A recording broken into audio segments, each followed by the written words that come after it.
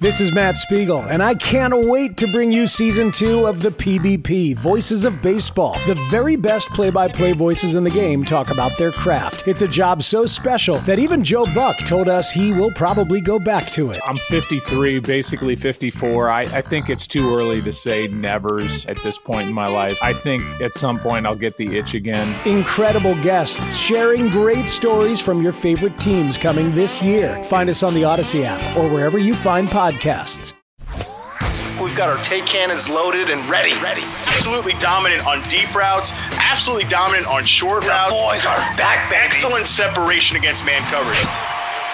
This is Reception, the show. Yo, what's cracking, everybody? James Go, Matt Harmon here with you. You're listening to Reception, the show. All right, we got a great show lined up here in front of you today. I thought, Matt, today it would be great not only to react to some of the action that we saw this past Sunday, but also kind of taking a look forward and maybe a little bit of a look back as well as some, again, we're about halfway through the season now. Again, talk about maybe some surprising performances. Can they keep that up? Maybe some disappointing performances. Are they going to look for a rebound? Those kind of things at the halfway mark. But week number 9, can I ask you just straight up? I had this thought as I was going through my Sirius XM show. Is this or was this the worst week of NFL quarterbacking you have ever seen collectively in your career? I mean, dude, it was up there. And it's again, you just look at some of the quarterbacks that were playing. Obviously, injuries and bye weeks and all those kind of things. But man, it was a rough go this week, dude. Yeah, really rough go. I mean, I use the word unserious and often, like an awful lot. I use it pretty often. But what the Cardinals rolled out in week 9 was absolutely unserious. I mean, jeez, just ridiculous. And there's very few times I think in the NFL, we talk about a lot on the outside, and I've railed against tanking culture and tanking allegations on the show a lot. Right. I don't know. week 9 Cardinals might have been one where it was like, you know what? Yeah. We actually, we talk about this too, maybe they'll hold him out through the bye. Maybe they'll hold this player out to avoid this really scary matchup. For the most part, if players can play, they just go ahead and play for the most part. I do think maybe the Arizona Cardinals, because as we're recording this today, Monday, they activate Kyler Murray off PUP and they say, hey, if all goes well practice-wise, he's going to go ahead and be playing in week 10. Makes me think they're like, yeah, you know what? We will really want Kyler Murray back out there, but really not trying to see that be his first game against the Cleveland Browns defense and Myles Garrett and the guys. I am really interested in what this offense looks like with Kyler Murray for sure, but not interested in ever seeing Clayton Tune play again. I mean, oh my God. Tommy DeVito, Jaron Hall he barely played. He got knocked out of the game. Brett Rippon, horrible. It's just some Bryce Young. I mean, just some really bad quarterbacks playing in week 9. Even guys that we thought were good last year, like for example, you go to Seattle, right? Like Geno Smith. What did I watch in that game? I mean, holy hell, that was bad. Jordan Love in that same Brett Rippon game, I don't think he played that well either. No. So no, we Taylor got some Heineke. Heineke in the mix. All respect in the world to ODU's finest, but I mean, seriously, Thursday night we get Kenny Pickett and Will Levis. I think has shown some stuff, but he's still rookie in his second start, and he's not CJ Stroud, so he's not the second coming as a mere rookie. I mean, just from a pure fantasy perspective, Derek friggin' Carr and Tyson Bagent are QB 9 and 12. Wow. On the week. I mean, just crazy stuff. And I wouldn't say watching that game, either of those guys played anything remotely close to good football. So yeah, pretty disastrous quarterback week. I do think from a Seattle perspective, man, that Ravens defense is so good. And we need to start regarding them as they're just going to stuff everybody in a locker and just, that's the type of unit they're going to be. I think we'll see what the Seahawks offense is really about, maybe against the Commanders next week. But just some really, really we didn't even mention Aiden O'Connell, Gardner Minshew. These guys are starting games. It's a really, I talked about the state of quarterback play generally, right? Like how there's just so much it's young guys that It's a down year. Young guys haven't taken the leap. Injuries have obviously created situations where, like, all right, yeah, Brett Rippon is starting a game, and Gardner Minshew's been starting forever for Anthony Richardson. So, hey, it's CJ Stroud's world, and we're all living in it in terms of the young quarterback right now. Yeah, true. There is no young quarterback that exists other than CJ Stroud. But you also cannot help but make the comparisons each and every week to Bryce Young and CJ Stroud. You can't help but do it. You know, I mean, CJ Stroud's out here tossing 5 TDs, setting rookie records in a single game for passing numbers. And Bryce Young's out here, I mean, throwing multiple pick sixes, you know, and to be fair to Bryce Young, I think he's played better as of late. He obviously took a huge step back this week, but at the same time, you know what? He's playing like a rookie. A lot of rookie quarterbacks look like this. It just happened to be, we're talking 1-2, and, you know, Carolina had an opportunity right there. They had an opportunity right there with CJ Stroud, and they went with Bryce Young. I mean, you can't just help make those comparisons, man. Right. We talk about how, like, bye weeks with rookie receivers it's usually like, all right, after their bye week, maybe they can start being more comfortable, but it's not magic. Same thing with the quarterback position, where Bryce Young against the Texans, ironically, the only like good moment for the Panthers all year, thank God, is that they beat the Texans, because that would have been a really rough week if they lose to Houston. But completes 71% of his passes, 8.23 adjusted yards per attempt. That's easily his best game. And then probably his worst performance is the week right after that, after their bye week. The Texans, his best game. The Colts game, his worst game. And that really is just where Bryce Young is at this point. And it's you're always going to compare these guys. And I don't think like it's a hot take to say that Carolina took the wrong guy. That doesn't mean that like Bryce Young is going to be bad forever, right? Like we can give the guy grace that 7 games into his career, 8 games into his career, we don't know who he's going to be yet, right? Like I think he could still be a viable starting quarterback in the NFL, maybe even be an above average starting quarterback in the NFL. But it's just like, it's not a hot take to say that like the guy in Houston has been so much better, has shown so much more traits, and frankly, showed all this stuff in college. That's what's so, like, I know I'm not being, I know it's kind of silly to be like, oh man, people really slept on CJ Stroud. He was the second overall pick in the draft. Like, whatever. But yeah, exactly. Still, the guy had to sling through so much shit in the pre-draft process, whether it was the S2, pop quiz nonsense. I mean, failed his SOLs basically with the damn S2 or whatever. And then it was, we'll never see him in creation mode, except in that Georgia game. Who cares if he's never in creation mode when he can sit in the pocket and throw 5 touchdowns? Slinging darts all over the field, baby. Yeah, no, you're right. And again, I mean, just all the traits were there, and it was just wide. And again, I think a lot of people, myself included, I know our quarterback guy, Derek Klassen, thought the exact same thing. Like, wait, why is Bryce Young even being considered for the number one? It's so clear that CJ Stroud's the number one guy. Anyways, I do feel bad for Carolina fans. I feel bad for, and honestly, I feel bad for Bryce Young too. It's like, he's out here developing. Like I said, he looks like a normal rookie quarterback. This is what most rookie quarterbacks look like, It just happens to be that CJ Stroud is like on some kind of like historic pace right now, which is just, it's tough to see. That makes it worse. And it makes it worse too, like the destination that Carolina, like the road they took to get to the destination, basically, where, it wasn't but 24 months ago, 24 months ago, like the beginning of last season, that they had Christian McCaffrey and they had DJ Moore. And I get it. You obviously had then Baker Mayfield and Sam Darnold are your quarterbacks, and you're going to be bad, but you ship off McCaffrey, you ship off DJ Moore. And it's like, well, of course you do these things to get the quarterback. But then what are we sitting here saying with Bryce Young now? It's like, well, look at the guys around him. And it's just this like vicious cycle where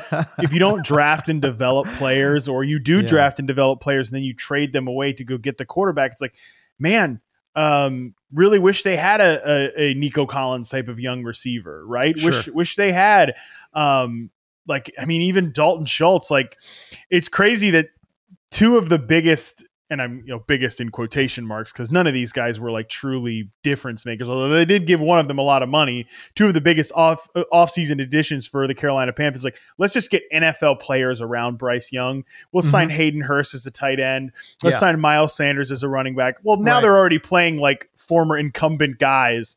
Like Tommy Tremble at tight end, they're playing him over Hayden Hurst. Chu Hubbard at running back, they're playing him over Miles Sanders. Just what an outright disaster! Like so many missteps along the way before they even arrived at the destination of we're taking Bryce Young first overall in a class where there were two other viable alternatives. With like next year's draft, which I know next year's draft is always better, and it's not as if like Caleb Williams is having the season where he looks like a truly transformative prospect. He's been fine. Drake May has been pretty good, but. There were other alternatives than to do what they did, and what they did looks like the worst possible choice. Hey, not for nothing too, by the way. Okay, we're talking about the Carolina Panthers, okay, potentially having one of the top picks, and North Carolina's Drake May is sitting there for you. Do you know what I'm saying? You got these storylines built in, baby, so there is some of that in there too, which again, it's just, there's got to be teeth gnashing if you're just a Panthers fan. Anyways, we'll move on. Okay. But I want to kind of stay with this theme here. Okay. We talked about CJ Stroud and the, how he just looks amazing right now, man, where he's setting historic rookie records in regards to his quarterbacking play. Certainly one of the guys that he came in with in this draft class was a fellow by the name of Nathaniel Tank Dell. All right. So he had himself a nice little breakout game here. I want to play a game of real or Mirage. And by this, I mean, hey, do you think this is the real deal? You think it's a one game blip? How and why can this guy sustain, or how and why do you think this guy might fall off? Okay, so I want to start with Tank Dell. 11 targets, 6 grabs, 114 yards through the air, and 2 touchdowns. Real or Mirage, Tank Dell? Real-ish, right? Like, I think there's some potential for him to continue to have these games. He's actually been very feast or famine all year. Like, this is just his receiving yard line all season, right? 3 for 34 in week 1, 7 for 72 and a touchdown, 5 for 145 and a touchdown, 1 for 16, 357, 3 for 16, 6 for 114 and 2 touchdowns this past week. So definitely his high water mark. I believe it was his highest target share all season long last week. I mean, he looks like a really, really good NFL player. I think his reception perception profile shows you that, one, he can beat man coverage. He's a really good route runner. He was a good route runner in college. He showed he could beat press coverage despite being a smaller player in his collegiate reception perception sample, which I think was, again, a really, really good sign for Tank Dell. He's a guy that can fly. He can win downfield. Post routes and corner routes, I think, are probably going to be his specialty. And when you have a guy like CJ Stroud who plays with high key anticipation and is fearless dropping hole shots down the field, it's just a perfect. You can see why CJ Stroud went to the Texans front office, or apparently, like, after they took him second overall, we're like, hey, do me a solid. If you're going to take a receiver for me, go ahead and take this guy, Tank Dell, because, like, I bet you I can hit him on those corner routes that he runs extremely well. So, and that is a lot of what we saw against the Tampa Bay Buccaneers in a big-time comeback win. So I think it's real-ish. He's going to have these type of games. I think he will definitely have games where, he catches 1 pass or 3 for 16 or something like that. I think it's going to be a little feast or famine with Tank Dell just because of the archetype of receiver that he is. But still a guy that they can move around the formation and get a lot of mismatches with. By the way, Tank Dell, it makes a lot of sense that the Houston Texans, again, there's this connective, you know what I'm saying? I mean, I know it's like a completely national game where you can go coast to coast, but it is funny, don't you think, that like a lot of these teams pick guys from local areas, there's that connective tissue there. And certainly a guy from the University of Houston in Tank Dell makes a lot of sense playing for the Houston Texans. So I think that makes a lot of sense. All right, you said this is a guy that can win deep post quarters. A couple of routes that you highlighted there. What are some limitations to Tank Dell's game? Why do you feel like, again, that this is not just a full on let's just get it going, but there might be some slow weeks mixed in here too? Hey everyone, this is Brett Boone. Would you know it? I've got a podcast going strong in our 4th year. Tune in as I sit down with my friends, some of the biggest names in sports, media, entertainment, for a lot of fun and in-depth conversations. As you know, baseball's been my life. It's been in the family for a long time, but it's a lot more than that here. It's sort of like taking a ride in a golf cart around a beautiful track. Join me every week for multiple episodes on the Brett Boone Podcast, available on the Odyssey app or wherever you get your podcasts. Hey, Rob Bradford here. I have set out on a mission with my good friends at FanDuel to prove what I have known for some time. Baseball isn't boring. Now I have a daily podcast to prove it with some of the most notable people in the baseball world, screaming baseball isn't boring from the mountaintops, or at least agreeing to come on our show. Players, managers, GMs, and yes, even the commissioner of baseball, Rob Manfred. It has been a constant wave of baseball's most powerful voices. So join the revolution. Subscribe and soak in Baseball Isn't Boring. Listen on your Odyssey app or wherever you get your podcast. You'll be glad you did. I think some of like is he going to be a ball winner on like outside the number passes? Like if he has to run a deep go route, anytime you're a smaller player and like you're not an elite A tier route runner, like Steph Diggs or like even Devontae Smith, some of the struggles with press coverage and like stacking defenders like that, I'm always going to say like, hey, it's going to be a little bit feast or famine. I mean, I don't want to say that he's a bad player or anything like that. That's not what I'm saying. But but just like, full on pedal to the ground. Like I still think Nico Collins is a more valuable receiver in that offense because he could play that X receiver position. That doesn't mean that like he's going to always, even last week, like there's been some, and this is just like jealousy stuff. I think there's been some like fantasy. Oh man, I'm really panicked about Nico Collins. 50 yards and a touchdown. Like you're fine. Getting that out of Nico Collins, you're fine. Relax. Exactly. But I still think that X receiver position is really critical. But like the big plays, the lid lifting stuff that can be Tank Dell, if he continues to improve and is as good against press coverage as he was in college in the NFL, then I think I'm saying he's like a true starting. Like he's a starting receiver, but more of a guy that's you're going to feed a ton of volume to on a weekly basis instead of, like I said, a lot of these like 11-4 target games. Gotcha. All right. Let's move on. All right. So Tank Dell, obviously a rookie, an established superstar, is Cooper Kupp. 7 targets, 2 grabs, 48 yards. Now, I know that they're going to their bye week, and some of the narrative will be, well, Brett Rippon he stinks. And so I'm not that worried about it. Okay. Now, that being said, bro, Cooper Kupp, 3rd straight game with fewer than 50 yards receiving. 3rd straight. This is not just a 1-game blip. These are 2 games now with Matt Stafford and 1 game here with Brett Rippon. Real or mirage the struggles of Cooper Kupp? Well, I would say like 1.5 with each, right? Because Rippon played a good bit in that Cowboys game, but still got 10 targets in that game, fewer than 30 yards. I get it. I think that Cooper Kupp, we could certainly be in the decline phase of Cooper Kupp's career. I think that's perfectly plausible, right? He's a guy that came into the year with an injury.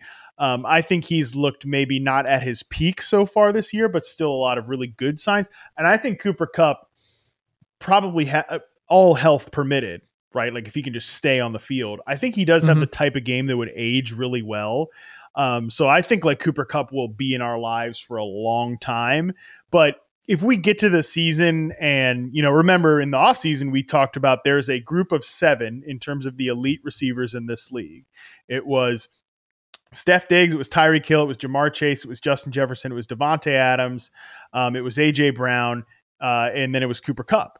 He was kind of that 7th guy. If we get to the point where, all right, I'm ready to replace Cooper Kupp with a CeeDee Lamb, I think we could be at that time of Cooper Kupp's career. He came into the league in 2017, but he was an older player. Again, he started to deal with a lot of lower body injuries. I think that's perfectly possible. I mean, the reality is just like these guys are not going to be productive with Brett Rippon under center. Like as long as that happens, and this team is so, I don't know, man. How do you feel about the Rams right now? Because we came into the year thinking like, all right, this offense probably not going to be very good. It's Cooper Kupp. He's banged up. It's Matthew Stafford, but how long can he stay healthy? Right. And then Puka Nacua, I think his breakout really sort of like changed the complexion of how we viewed the Rams. But if you looked at like even Stafford's efficiency metrics or like the offense's efficiency metrics overall, he was doing really good stuff and was playing really good football, but he still never got better than like 15th, 16th in adjusted net yards per attempt. they're 3-6. Like Stafford maybe comes back after the bye, probably comes back after the bye, but like, right.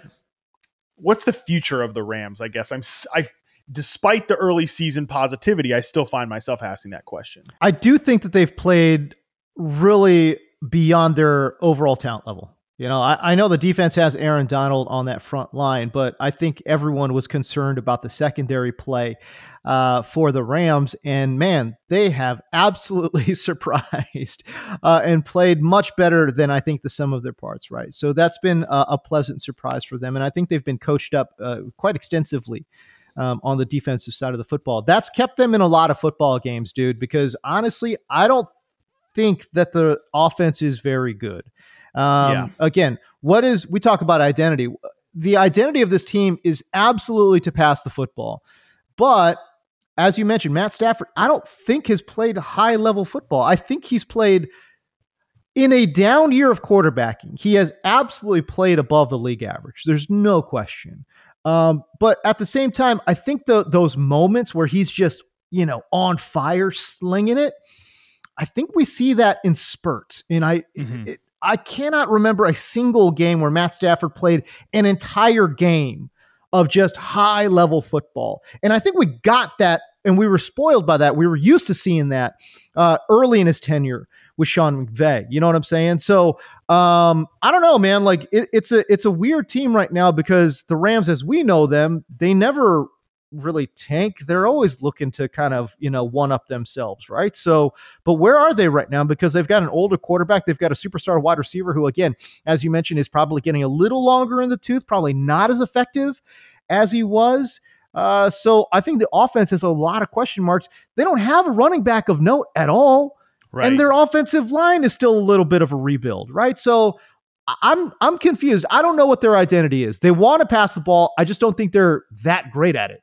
Yeah, I think that's totally fair. I mean, just if you look at them in weeks 1 to 7, just in terms of like offensive efficiency, like passing offensive efficiency metrics, they were 12th in EPA per dropback, but they were 21st in dropback success rate. So that sort of tells you that they could hit these big plays. They could have these really positive moments. And that's all, by the way, while Stafford's not throwing a lot of passing touchdowns, because that's been a big thing all year long. He hasn't thrown a lot of passing touchdowns.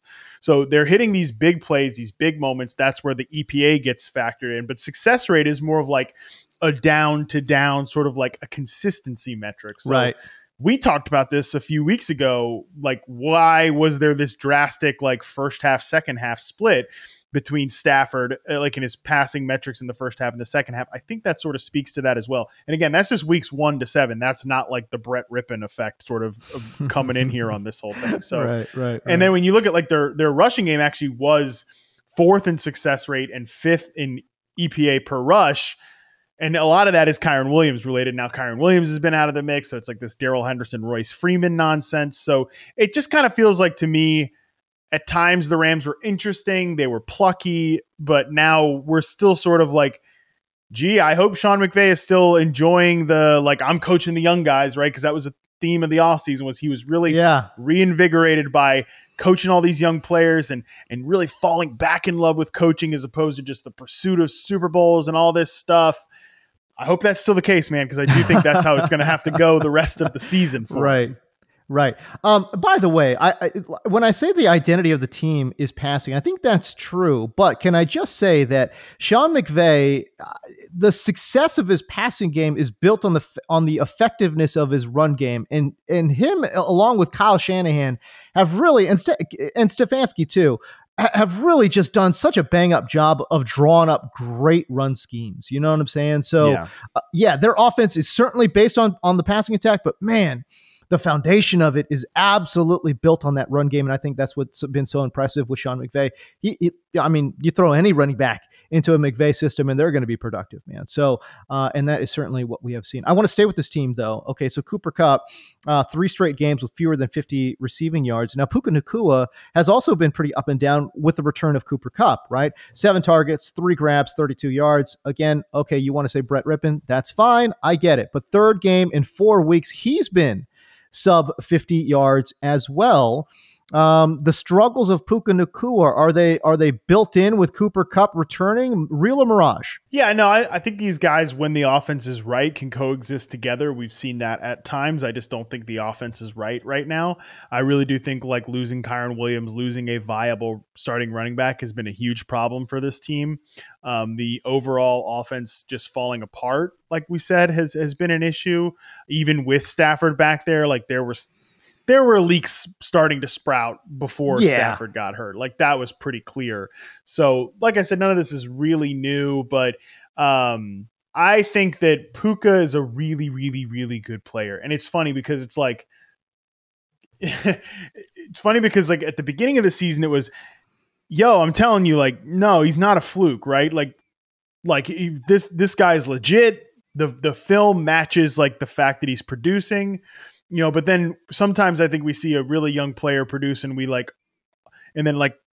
for example, I would get questioned about like, what's the gap between like Chris Olave and Puka Nacua in Dynasty? I'm like, still pretty big, man. Like I think Puka's shown really good things.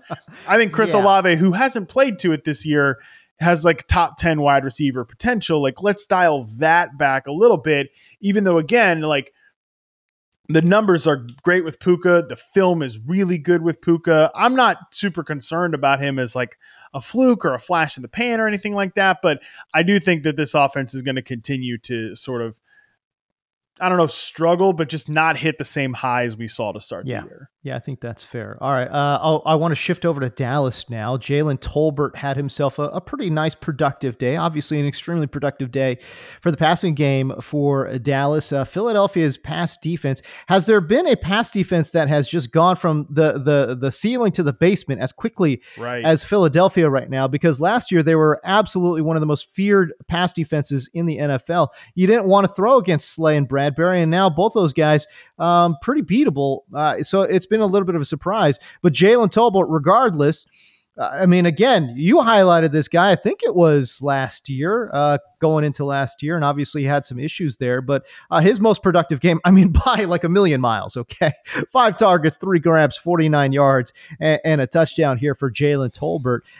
Real or mirage, because he played just about as many snaps as Michael Gallup. Yeah, 25 routes for Gallup, 22 for Jalen Tolbert. And look, I've said this a lot. I feel for Michael Gallup. Injuries suck, but like we're just kind of trending that way with Michael Gallup, where he just has never seemed to really, whether it's physically or mentally, like he's just never seemed to have recovered from that injury that the late season ACL tear that he had at the end of the 2021 season. So that just like is what it is with Gallup. And like Jalen Tolbert got a lot of really good reviews in the off season. Apparently he had a really strong training camp. They were very happy with the way he came back and like attacked the process and the off season after basically not doing anything his rookie year, when there was a pretty clear opportunity for him to do something in that Dallas receiving room last year. And I think it is kind of a credit to him that, look, they're not just slamming their head against the wall with Michael Gallup over and over again. Like sometimes less is more with players, and maybe that can help them build their confidence back up. And maybe that's what they're looking at for Michael Gallup. But I do think there's a 0% chance that like, Jalen Tolbert's just going to take a job from him, right? Even Brandon Cooks has like been a bit player so far. I thought we'd see more out of Brandon Cooks. That hasn't been the case, but at the same time, it's kind of hard to blame them when they're just revolving the entire plane around CeeDee Lamb. Like that is the offense they should run. That is the best version of themselves. Jake Ferguson, your boy, looks like the second best skill position player on the team right now behind CeeDee Lamb, but Tolbert has continued to give him some flashes, and I really liked Tolbert as a prospect. I thought he was a good, solid day 3 draft pick. He went a little bit earlier than that, but I thought he was a good, solid, like late 3rd, early 4th round player. And he was just kind of like a bit of a jack of all trades, master of none, solid separator, solid in contested situations, solid hands overall. And look, Dallas could use a little more solid than what they've gotten so far in the receiver room. Yeah, from the profile that I read of Tolbert and just kind of watching him play a little bit, I get the sense that he would just be an ideal like flanker type of player for Dallas. Am I correct in saying that? Because again, I don't see a lot of like downfield X receiver type stuff, man. But if this guy could go out and play flanker and just be kind of like, again, that utility tool at wide receiver, I feel like that could help both him and the Dallas Cowboys. Well, the beautiful part of all of this now is that we've started to see, CeeDee Lamb be used all over the field, right? We've seen him be used more of like an outside receiver, which when you don't just have CeeDee Lamb exclusively running out of the slot, when you have him, I mean, look, you're always going to want him to be a slot receiver, especially in a matchup like the Eagles, where they have Bradbury and Slay have not played to perfection. But at the same time, he's also a guy that like you're going to want, or that's also a defense where you're going to want to attack the slot just because of the 100% whole weakness there. Avonte Maddox has not been in the picture, and that's been a weak spot for them. So sure, you can use him in the slot. He's a matchup nightmare in the slot, but lately they've been getting him some targets at that X receiver out in the perimeter, and that allows like a Jalen Tolbert to come onto the field. Theoretically, it would allow, and this was the case the week prior, not last week against the Eagles, but you can get Brandon Cooks slot reps and stuff like that, right? I think that's a pretty good fit for him. So I think we'll continue to see CeeDee Lamb move around the field, play some X receiver, but I think Tolbert can play a little bit of X, but he's probably more so, like a number 2 flanker type. So CeeDee Lamb on the season has played about 65% of his snaps lined up inside and about 35% lined up out wide. In this game against Philadelphia, it was that number came down from 65% inside to about 55% inside, to what Matt is saying, that they've been using him, I think, a little bit more around that formation, including the X and including flanker, and just kind of moving him around as a movable chess piece. Listen, bro, this guy just, went off on this defense, nearly 200 yards receiving for CeeDee Lamb in that game. Unfortunately, in a losing effort for the Cowboys, but man, they played really good football, especially on the offensive side of the football. And offensively, I thought they took care of business, but just couldn't make some small big plays, I guess is probably how I would describe it, down the stretch there. But Michael Gallup, just want to talk about Michael Gallup very quickly here. So on the season has played about 65% of the snaps on the season in total, right? But then what we see here from that Philadelphia game is that they're kind of sort of easing off of Michael Gallup now, right? So he goes from about 65% to about 48%, right? Snap share. And again, the route percentage and stuff like that also going down. Jalen Tolbert's moving the other way, and they're utilizing more Brandon Cooks as well. Brother, can you explain to me how in God's green earth does Brandon Cooks run 44 routes and see 2 targets total in this football game? Damn near played 80% of the snaps, ran 44 routes, got 2 targets in this ball game. How? I don't understand. I think it's going to almost be sort of like the Justin Jefferson, Adam Thielen thing last year, where we get to the end of the year and it's like, man, is Brandon Cooks just donezo? Because look at his like targets per route run and stuff like that.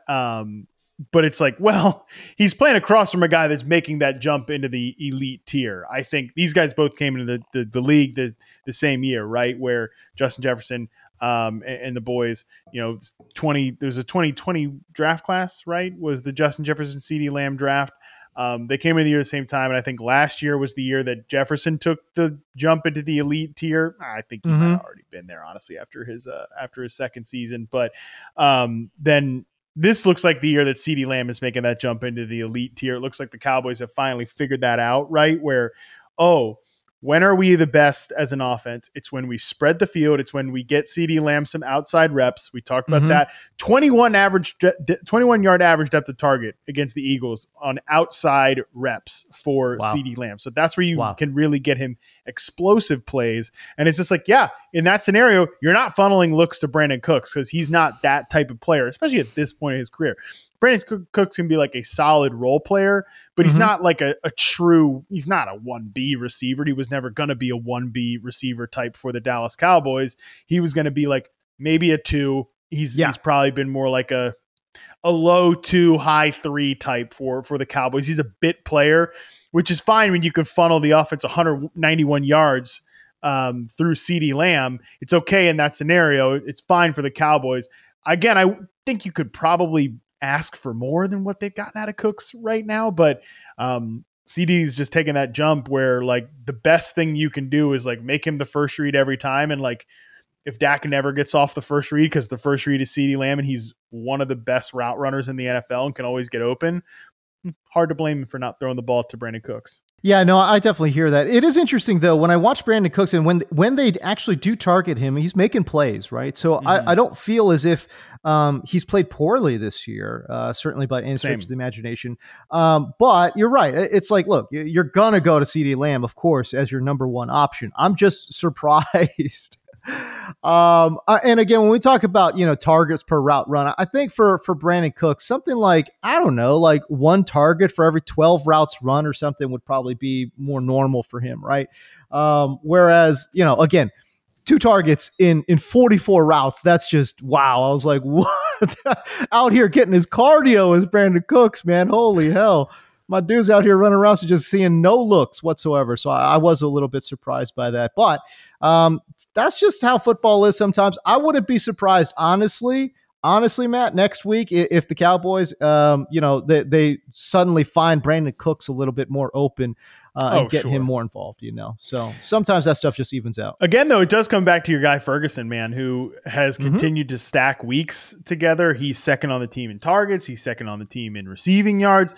Again, he looks like their most dynamic threat beyond CeeDee Lamb in the pass game, in the run game, because the run game hasn't been good. And I think they're kind of like, all right, we're not giving Tony Pollard, sorry, fantasy freaks, we're not giving Tony Pollard, 20 carries or 20 touches or anything. He's just never going to be good in that scenario. So we're going to have to throw the ball a lot. And Jake Ferguson has really been sort of that breakout guy in that scenario. And man, yeah, he's been really good. I think he offers them some dynamism in the open field. I think they probably could have thrown to him on that 4th down play that they threw to Jalen Tolbert. He was kind of open on that in-breaker there. There was a few mistakes from Dak Prescott, especially late in that game. But overall, I think Dak's played really well since that Chargers game. I think, obviously, like I said, CeeDee Lamb being the revolving figure of the offense has been pretty critical. All right, so we are more than halfway through now. I want to get a temperature check on some players that you've kept an eye on here. So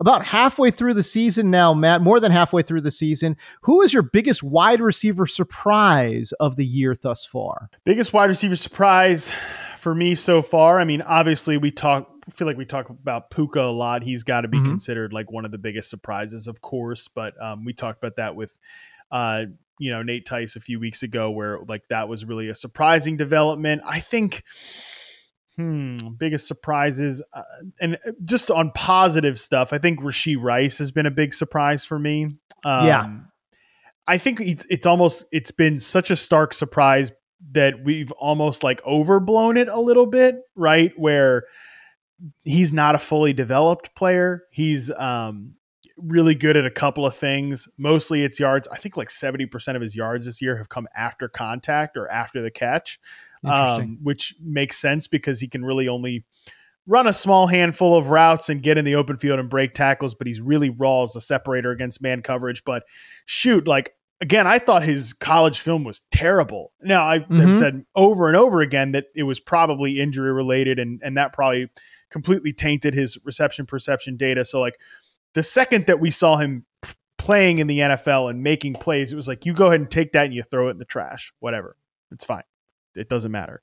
That profile is now like, negated because of the way we see that it was obviously injury related. However, I still think it's been a surprise for me how competent he's been from day one. And like, it's probably not good that he's their best wide receiver so far this year. They really needed more guys to step up, and they needed like veterans like MVS to, I don't know what they were expecting MVS to be, but right. I don't know what they were expecting Justin Watson to be or whatever, but Rashee Rice has pretty clearly been their best wide receiver so far this year. Okay, so we'll flip it to the other side, though. Biggest disappointment of the year thus far, again, as we are at the halfway mark. Man, it probably has to be Chris Olave. I don't think that he's been bad by any means. I think some of it has been bad situation. Obviously, like that Saints offense is weirdly obsessed with like bit players, beyond even just like Taysom Hill, right? They have Lynn Bowden, who only ever blocks and never really gets targets. And even to the point that like the Colts defense was like calling him out. I mean, the Colts got beat. The Colts got beat, by the way, but they were pointing this out. And he's been a good blocker for them, and he's opened up some plays with his routes. But still, I feel like there's been obvious meat left on the bone with Chris Olave this year, and some of it is his fault. He has to wear the blame for some of it, but other parts of it is just the Derek Carr of it all, the Saints offenses of it all. But I think he's played like a top 20 NFL receiver, but like I know he could be a top 10 receiver. It's interesting to me because it was one of my major concerns, and this was again just kind of marrying these powerful tools that we have at our disposal between your charting and Derek Klassen's charting. But where Chris Olave made himself special last year was deep down the field, right? And again, when you look at the 9 post and corner route and just how good and how effective he was on those routes. That's why you were like, yeah, Olave's the truth, man. Like this guy can absolutely make that leap. Unfortunately, when you looked at the charting profile for Derek Carr, where he was the weakest was probably on those routes, those deeper routes, right? And I think we were quick to kind of push that, like, kind of sweep it under the rug. But I remember I brought that up on a show once, but I was with you 100%. I'm like, yo, Chris Olave is the truth, man. Like, I love this kid. I think he can really make the leap, but I don't think we put enough credence into that mismatch of the route chart and the quarterback charting. You know what I'm saying? And I think that has been where a lot of that friction comes between quarterback and wide receiver. And, the way that Derek Carr just like we talk about Chris Olave, like quitting on routes and stuff like that. Well, Derek Carr, like getting to the top of his drop back and checking down immediately, like that is the same thing as quitting on your routes. That's quitting on the play. It's like those wide receivers haven't even broken on their routes yet. Right. There's no chance like that's just going to piss those guys off because there's no chance that they're ever going to get the ball. And so it kind of like it feeds into itself, right? Where the negativity of that feeds into the negativity of then like, all right, Chris Olave, is he dogging it sometimes out there in the field? I mean, definitely he's out there dogging it on the field sometimes, which then pisses off the quarterback even more. And it just becomes all this negative stuff. So hopefully all that stuff can get sorted out. But I mean, Derek Carr like is who he is at this point. Like we're going to have to kind of continue to live through that. I mean, that's the thing when you have a guy that is a, downfield merchant, right? Like you got to get a quarterback that's willing to get hit, and I know it's easy for us to sit here behind a computer screen with microphones in our faces and say, yo, you got to stay in there and take a hit. I'm just saying though, I mean, again, when you've got a guy who can win downfield, unfortunately, that is what comes with the territory, is it not? Like you have to find a quarterback that is willing to stay in the pocket and absorb hits every now and again. Derek Carr has, ever since he broke his leg, has never been that guy. So it was an interesting, I think it was an interesting thought experiment from New Orleans. And I think we wanted more. We were kind of hoping for more, but at the end of the day, Derek Carr is who he is. Also, and I think this comes back to the coaching part of it too. Chris Olave gets fewer layups, I think, than almost any receiver in the NFL. You're right. But certainly totally any number one receiver in the NFL. Like it really drives me crazy. Yeah. So far in the games I've sampled this year for reception perception, he's run a slant on just 9% of his sampled routes. Last year, it was 7.9%, lowest among all the players I charted in 2022. No one else ran a slant on fewer than 10% of their routes in 2022. So far this year, only 2 other guys are south of 10%. Jahan Dotson and Zay Flowers. Of course, Jahan Dotson not getting a lot of layups either. So yeah, man, it's like, I'm actually like, now that we're talking about it, I'm going to look up the historical data too. Like how often has there been any receiver that's come under 10% of their routes being slanted? I mean, it has to be like nobody, right? It's just insane. Like you think of the term like number one receiver, like I'm getting the ball in this guy's hands, no matter what, I'm going to make it easy. And the Saints just don't do that. Yeah. So there's been 1, 2, 3, 4, 5, 6, 7 guys in reception perception history that have had a slant route lower than 10%. One is Will Fuller. Oh my God. One is Kenny Stills, ironically, Saints. Okay. Two are two separate John Brown seasons, both in his first 2 seasons in the NFL. One is the great Justin Hunter. Oh boy. And the other is Mike Evans' his rookie season, which Mike Evans was like a pure shot player in his rookie season. Yeah. Like hopefully that's the example here. Cause like Chris Olave is not Will Fuller. Chris Olave, I love John Brown. And I think John Brown was underrated as a true full field separator, a true full field route runner. But like, he's not John Brown, like in the Cardinals offense when he was running those like deep routes all the time. Like, I get it. You want this guy to make big plays because he's a great downfield route runner, but that's not all he is. Like, that would be crazy. So in 2014, Mike Evans, 8% slant route rate in his rookie season. In 2015, it jumps to 23.9%. Chris Olave is not pacing for 23.9% of his routes being a slant. He's pacing the other direction when it's just still more deep stuff. So that has been another really frustrating thing with Chris Olave. It's like the lack of layups, and he feels it too. Like, he feels it too, that like, yeah, he's getting all these targets, he's getting all these air yards.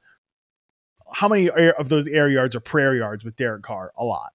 Yeah, that's a good point. I'm confused. It's again, when he's the clear cut, by the way, there's nobody else on this team where you're like, I gotta get him the football, right? Like, he's the clear cut guy. They have good players. They have good players. Like, yeah, sure. Mike Thomas Rashid Shaheed is awesome. Love Rashid Shaheed. Totally. Mike Thomas is good, still a pretty good player, like possession receiver. Yep, but totally. Like, we don't need to have it be like 15 prayer yard targets to Chris Olave and 10 checkdowns to Alvin Kamara again. I just don't like, and again, but by the way, I'm not opposed to getting Alvin Kamara the football out of the backfield. I think that's smart. I think it's a team. I think the Saints certainly abandoned that last year to the detriment of their own team. But again, this is a massive overcorrection, right? I just don't understand it. When you have a guy who is the clear cut number one, why are we doing this?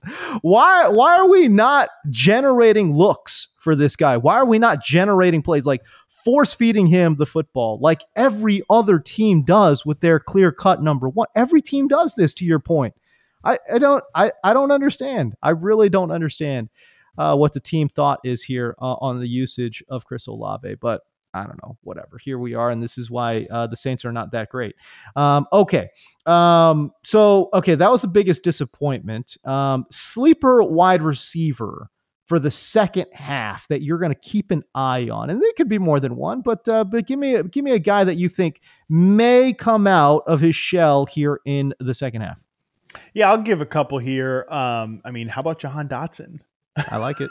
Sure. Jahan Dotson's stacked 2 good weeks together. I know Curtis Samuel hasn't been healthy, but like, right. We've just talked about this. Like, where are all your Jahan Dotson receiving yards? They were in the Sam Howell sack yards. The last couple weeks, he hasn't been getting sacked at like an alarming historic rate. Right. And like, John Dotson in the in-season charting data, 76.9% success rate versus man, 80% success rate versus press, 78.6% success rate versus zone. Like, this guy is open downfield. He hasn't been perfect this year. There's some drops he probably wants back. I totally get that, but he's been open. That has been available, and we've started to see that sort of stack together. Like, I could totally see Jahan Dotson's slow start to the season, and painfully slow. I get if you drafted him in fantasy, you probably dropped him, you're pissed, whatever. You don't care about it at this point. But for those of us that just appreciate Jahan Dotson as a player, I'm glad to see this is happening. Yeah. And like, I bet you we look back at the end of the season and be like, oh, why did Jahan Dotson like not produce in the first half of the season? Shit happens, man. Like that. Yeah. That's just the explanation for it. Well, and again, he's on a team with 2 other good wide receivers. One of them is borderline a great wide receiver, right? Terry McLaurin, again, borderline top 12 wide receiver in real life. Yeah, he's going to soak up a lot of targets. And then meanwhile, I was talking about this too. It's interesting, right? Like, when you've got 2 guys and they're on the opposite side of the field, and you're not designing plays to be like a high-low read for these 2 guys. I just wonder, are they making a mistake by not lining them up in the same spots, right? On the same side of the football field. You know what I mean? Because Howell, who is an inexperienced quarterback and quite frankly, probably not the best processor in the whole world to begin with anyways, if his first read is Terry McLaurin, imagine this quarterback now having to go across the entire field to make his second read for it to be Jahan Dotson. That's really hard.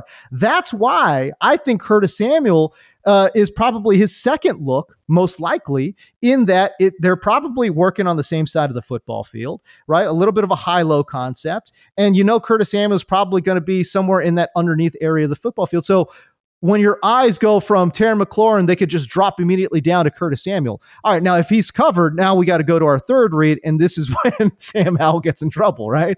So, yeah, exactly.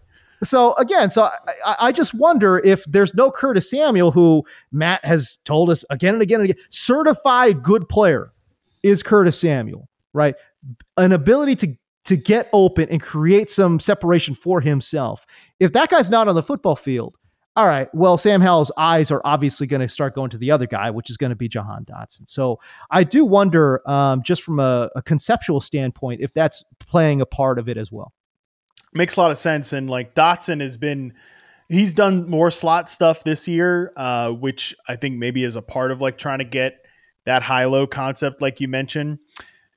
But for the most part, is still an outside receiver for the Washington Commanders. And he runs a lot of like curls and comebacks and out routes. So that is like a pure backside progression read where, like you said, if Terry, even if he's your flanker on the backside there, like, and Terry's your X and Curtis Samuel's your slot, it's not like anybody's ever crossing into his field of vision there. Right? Yeah, you got to come all the way across. Yeah, you got to come all the way across. And by the way, those routes too, those are a lot of timing based routes, man. Like those aren't like, oh, I'm just going to go ahead and make that read. Like, you know what I'm saying? Like that's not my third read option, like that's going to be tough. Interesting stuff. All right. So Jahan Dotson, anybody else? Sleeper wide receiver for the second half. Yeah, I think if the damn Browns passing offense ever got right, I still think there's a lot of potential with Elijah Moore, but I mean, I'm not buying in on that much. I just don't have a lot of faith in that passing game. I'll talk about like rookie sleeper wide receivers, and we mentioned him a little bit on the Sicko stream, but I'll mention it here. I do think Michael Wilson of the Arizona Cardinals is interesting. We had a long back and forth on Michael Wilson about how he's actually looked pretty good from a success rate versus man coverage standpoint, 72% success rate versus man, 75% success rate versus press. Now he's not very good against zone coverage, 67.9%. That's not great from what you want, but these are just a 2-game sample. He'll have a full profile in the in-season rookie report, which should be coming out in the next couple of weeks. So get excited about that. There you go. But I do think he's shown a good bit. He's shown an ability to get open against some of the best defenses. Like this 2-game sample came against the 49ers and the Cowboys, 2 very, very good defenses in the NFL. But obviously when Kyler Murray's back there, I think we could look at him as a guy that's like a pure outside receiver, going to be a ball winner on the outside, fits pretty well with what I think Kyler Murray does well. So I think he's a pretty decent sleeper for the back half of the year. So me, I love deep guys. I love deep sleepers. And I look at what we got there with Cleveland. You talk about Cleveland there, okay? I'm actually more intrigued now with Cedric Tillman than Elijah Moore. And that's saying something because you know how much I love Elijah Moore. I'm intrigued by Cedric Tillman because, again, you take a look at the number of routes run there in his first game after the DPJ trade. And man, he was a highly utilized player, not from a target perspective, obviously, but 21 routes run. It was tied for third on the team outside of Amari Cooper and Elijah Moore as predicted, right? Only saw 1 target with 1 grab for 3 yards. So you're thinking, okay, well, why would you be excited about that? Well, it was such a huge increase in total routes run for Cedric Tillman. It's a clear tell for me that the team is now saying like, all right, you know what? We're going to give this rookie a chance. And we're going to see if he can make some plays, man. In the first 4 weeks of the season, okay, his snap count never went above 14 total. And then here in week number 9, he played 52 offensive snaps, right? So he just went from 0 to 100 and just, all the way in, and the team is saying, okay, Rook, we're going to give you an opportunity. And for a lot of these guys, it makes sense around this time, right, Matt? We're going, it's week number 9. We're going to week number 10. A lot of these, we've seen the story again and again and again. Rookie wide receivers, somehow, some way, it clicks for them, and then they start to take off. So in terms of a deep sleeper, in terms of like a guy who's a rookie who could make a splash, I do wonder if Cedric Tillman could be that guy. I like that. What we saw in that first game without Donovan Peoples-Jones, David Bell was their rookie from 2022. He's a pure slot player, though.